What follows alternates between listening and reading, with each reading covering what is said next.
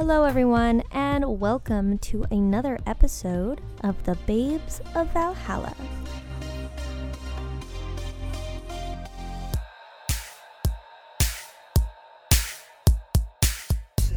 Content may not be suitable if you are underage, closed-minded, or immature. We discuss topics that are graphic and sexual in nature.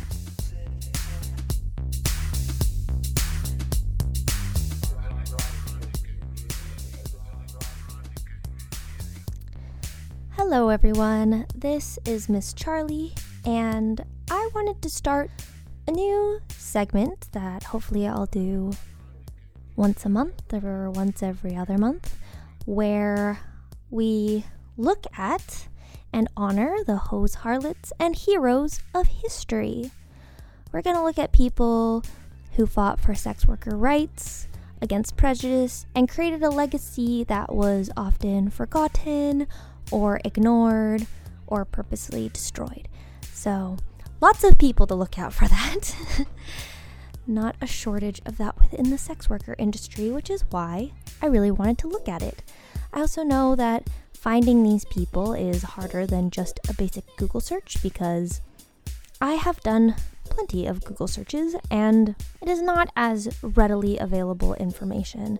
You do have to do a little bit of digging. There's a short list that you can find for sex worker advocates and historical figures, but I just thought it'd be nice to try to dig in a little deeper, do some actual research and some reading, and share what I find with you. I know that I have a lot of learning to do, and I thought it would be fun to share some of that with you awesome people out there. Also, I want to look across a lot of different forms of sex work, from full service sex work, to cam work, to stripping, to dom work. So really trying to go all over the place and highlight amazing figures from everywhere, which, what a great way to honor all sides of the fight and all sides of our history. Hello everyone, I would like to pause this episode really fast to apologize for mispronouncing Marsha's name. I have actually gone back and re-edited the episode, so that is correct. I am dyslexic, which is not an excuse, but maybe a little bit of an explanation. I have read her name so many times. I've read articles on her, took a class about her, watched a documentary on her, but in my mind, I still registered her name as Martha for some reason. And it wasn't until I released the episode and realized that it was not Martha, in fact, but Marsha. So I've gone back and I have changed her name in the episode so that it is correct. And I am so sorry for misnaming her and doing any disjustice to the wonderful person she was and the wonderful work she did.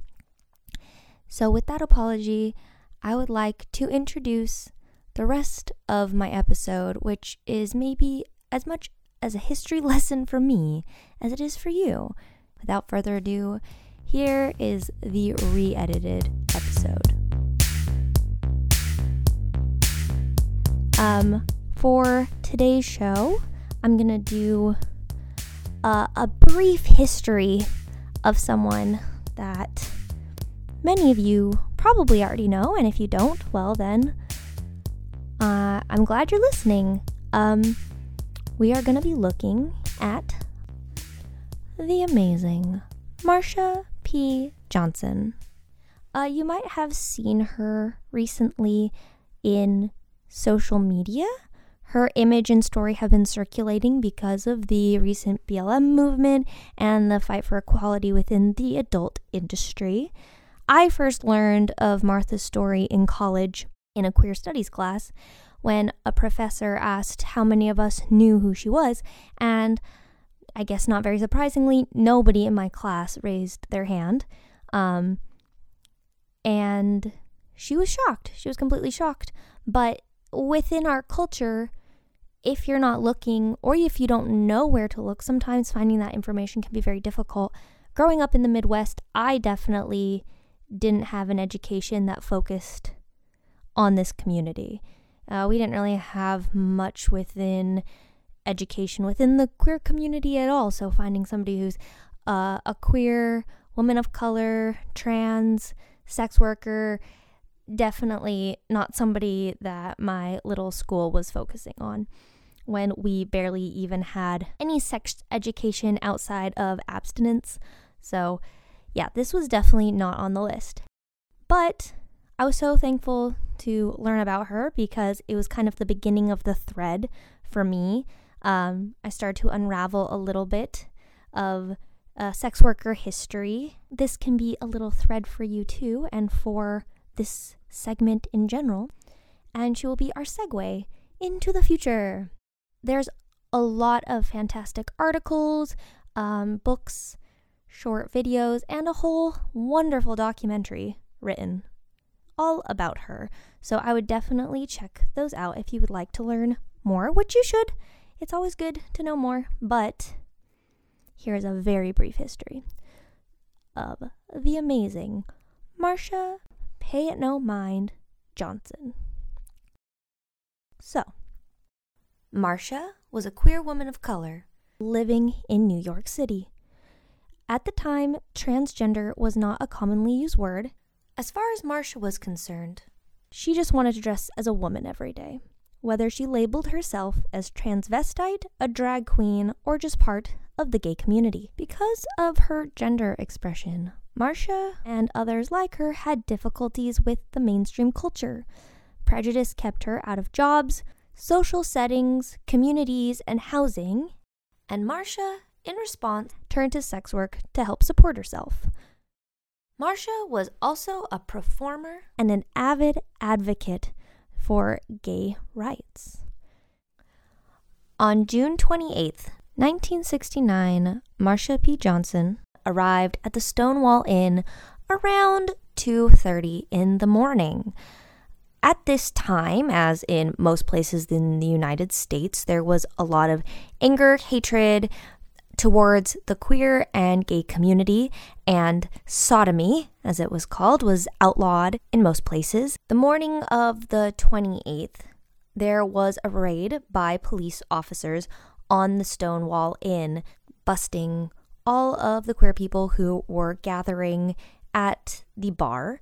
A huge riot erupted where the community stood up for their rights, their ability to congregate peacefully wherever they choose, and it is said that Marsha actually picked up a shot glass and threw it at a mirror and screamed, "I've got my rights." It has been referred to as the shot glass heard round the world because this was the start of the Stonewall riots. And for any of you that are unfamiliar with the Stonewall riots lasted 2 nights, and it started at the Stonewall Inn and then erupted throughout New York City at various LGBT bars or LGBTQ venues, gathering places. It was the start of the gay liberation movement, where the queer community finally took a stand for equality in a way that maybe they hadn't been able to before. And a year later, to commemorate the riots, they decided to have this large demonstration where people would walk in the streets and remember what happened 1 year ago at the Stonewall Inn, and it was called Christopher Street Liberation Day. And there would be no dress or age regulations at the demonstration, which is actually something we can still see now, because this is what we now know as the Pride Festival. It is just a tradition that has been carried over from 1970 to celebrate that moment when the gay liberation movement started gaining traction. Now, unfortunately, just the same way as there are heteronormative issues that prevented gay culture from integrating into mainstream society earlier, And if you guys don't know what heteronormative means, the belief that heterosexuality, which is straight, binary, cisgendered sexuality, is the default, should be the preferred sexual orientation, and is like the normal natural attraction. So this construct creates a lot of issues for people who do not fit inside of that box, which is a lot of people. Even people who are straight cisgendered people sometimes have a hard time falling within heteronormative boundaries if maybe the way that they act or the way that they express themselves doesn't fall into that very small box of what is expected of a straight cisgendered person. But there is also something called homonormative. I actually looked up a description of homonormativity just so that I would be really clear with what this means. And homonormativity refers to the belief that sexual minorities can and should conform to heteronormative institutions and mores in order to achieve greater acceptance into dominant society. Homo-nationalism is the granting of rights to homonormative sexual minorities within a nationalistic ideological framework. So what all that means is, if the queer community is not accepted in heteronormative community, then the way that a homonormative community would attempt to move forward is to put at the forefront the individuals who most represent the heteronormative culture. To break that down even more, what you're going to do is you're going to pick out your white, well-educated, well-adjusted members of society who appear the least abject, the least threatening to whatever that heteronormative culture is, and they're going to lead the movement. They're going to become the acceptable form of that minority. And you can see this a lot in our culture, where there is a very well-dressed, very well-educated, oftentimes white, gay best friend who is kind of this comic relief, somebody for usually the female character to use and cry on and get sassy remarks. That would be the most acceptable form of the queer community. It's the least threatening, it's the most clean, it's the most understandable to somebody who has a hard time thinking outside of those rigid heteronormative boundaries. So, when people like Marsha P. Johnson and others like her were helping with the gay liberation movement, they were often placed in the background. Their work was used to advance the movement, but then there was a lot of problems when it came to certain rights and regulations for the queer community, and a lot of trans people were still left out of the conversation. In the documentary, The Life and Death of Marsha P. Johnson, they actually go into this quite a bit more, where they show the issues that Sylvia Rivera brings up with this problem, where she fought tirelessly alongside Marsha for visibility, but when certain members of the queer community started to become accepted, not all of them, but there was this movement that kind of turned their back on those who did not fit as cleanly into that homonormative category. I feel like this is a very important thing to bring up for so many reasons. First of all, it's important to acknowledge that this happens in our history a lot.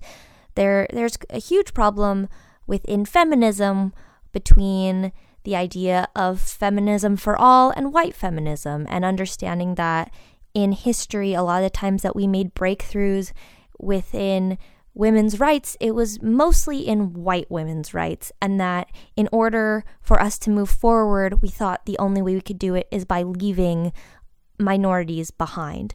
And you see it again in the gay liberation movement. Obviously, we made huge strides, but there were members of the community who decided that the only way to push forward was to leave those minorities that didn't fit as cleanly into the construct behind.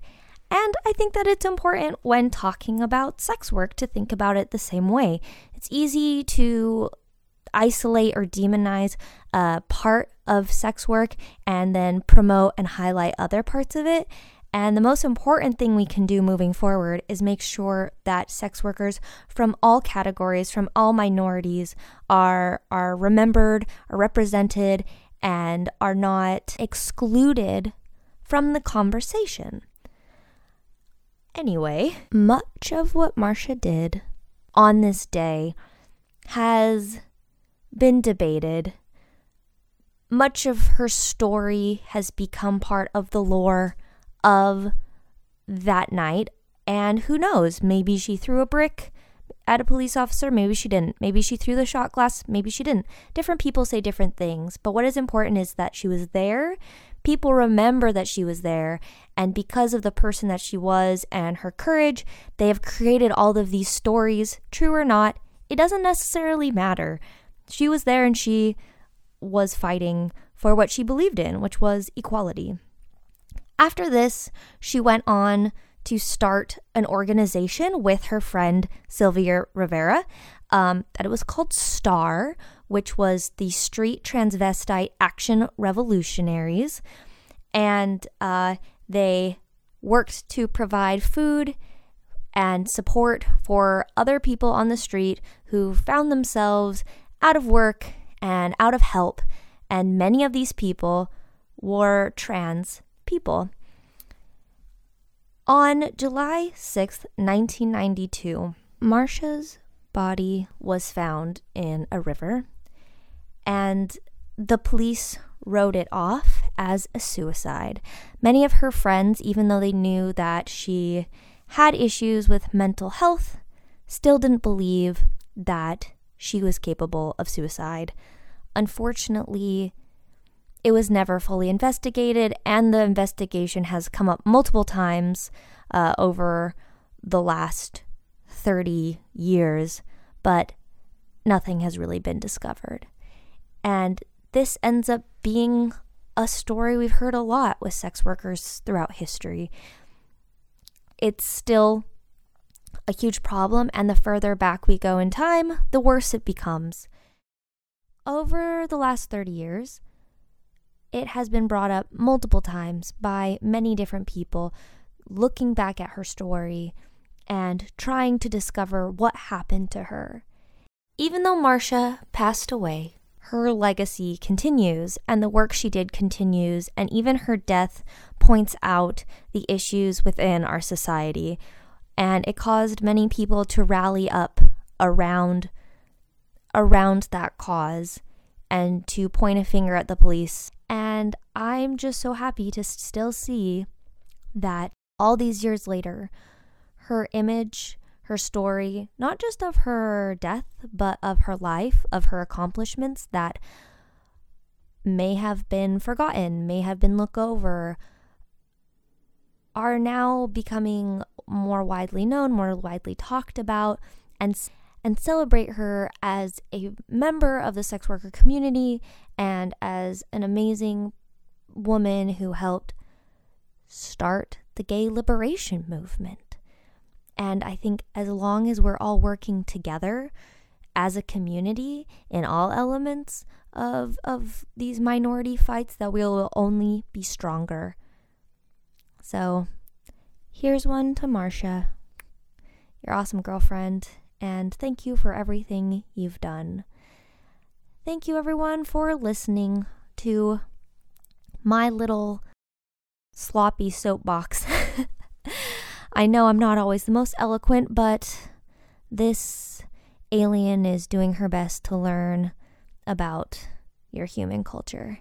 And hopefully you learn something too. If you have someone you would like to suggest, or have a story that you'd like to talk about, Or if I made a huge mistake and you're like, what are you doing, Charlie? You're fucking up history. You can leave all comments, questions, concerns in an email and send it to babesofvalhalla@gmail.com. You can also check us out on Instagram at the Babes of Valhalla, where we are always posting little images, thoughts, episode art, as well as funny quotes from past episodes. You could always DM us there and give us a like if you like our show. If you think somebody else you know would like our show, we are just a 2-person crew, just making this ourselves in our downtime.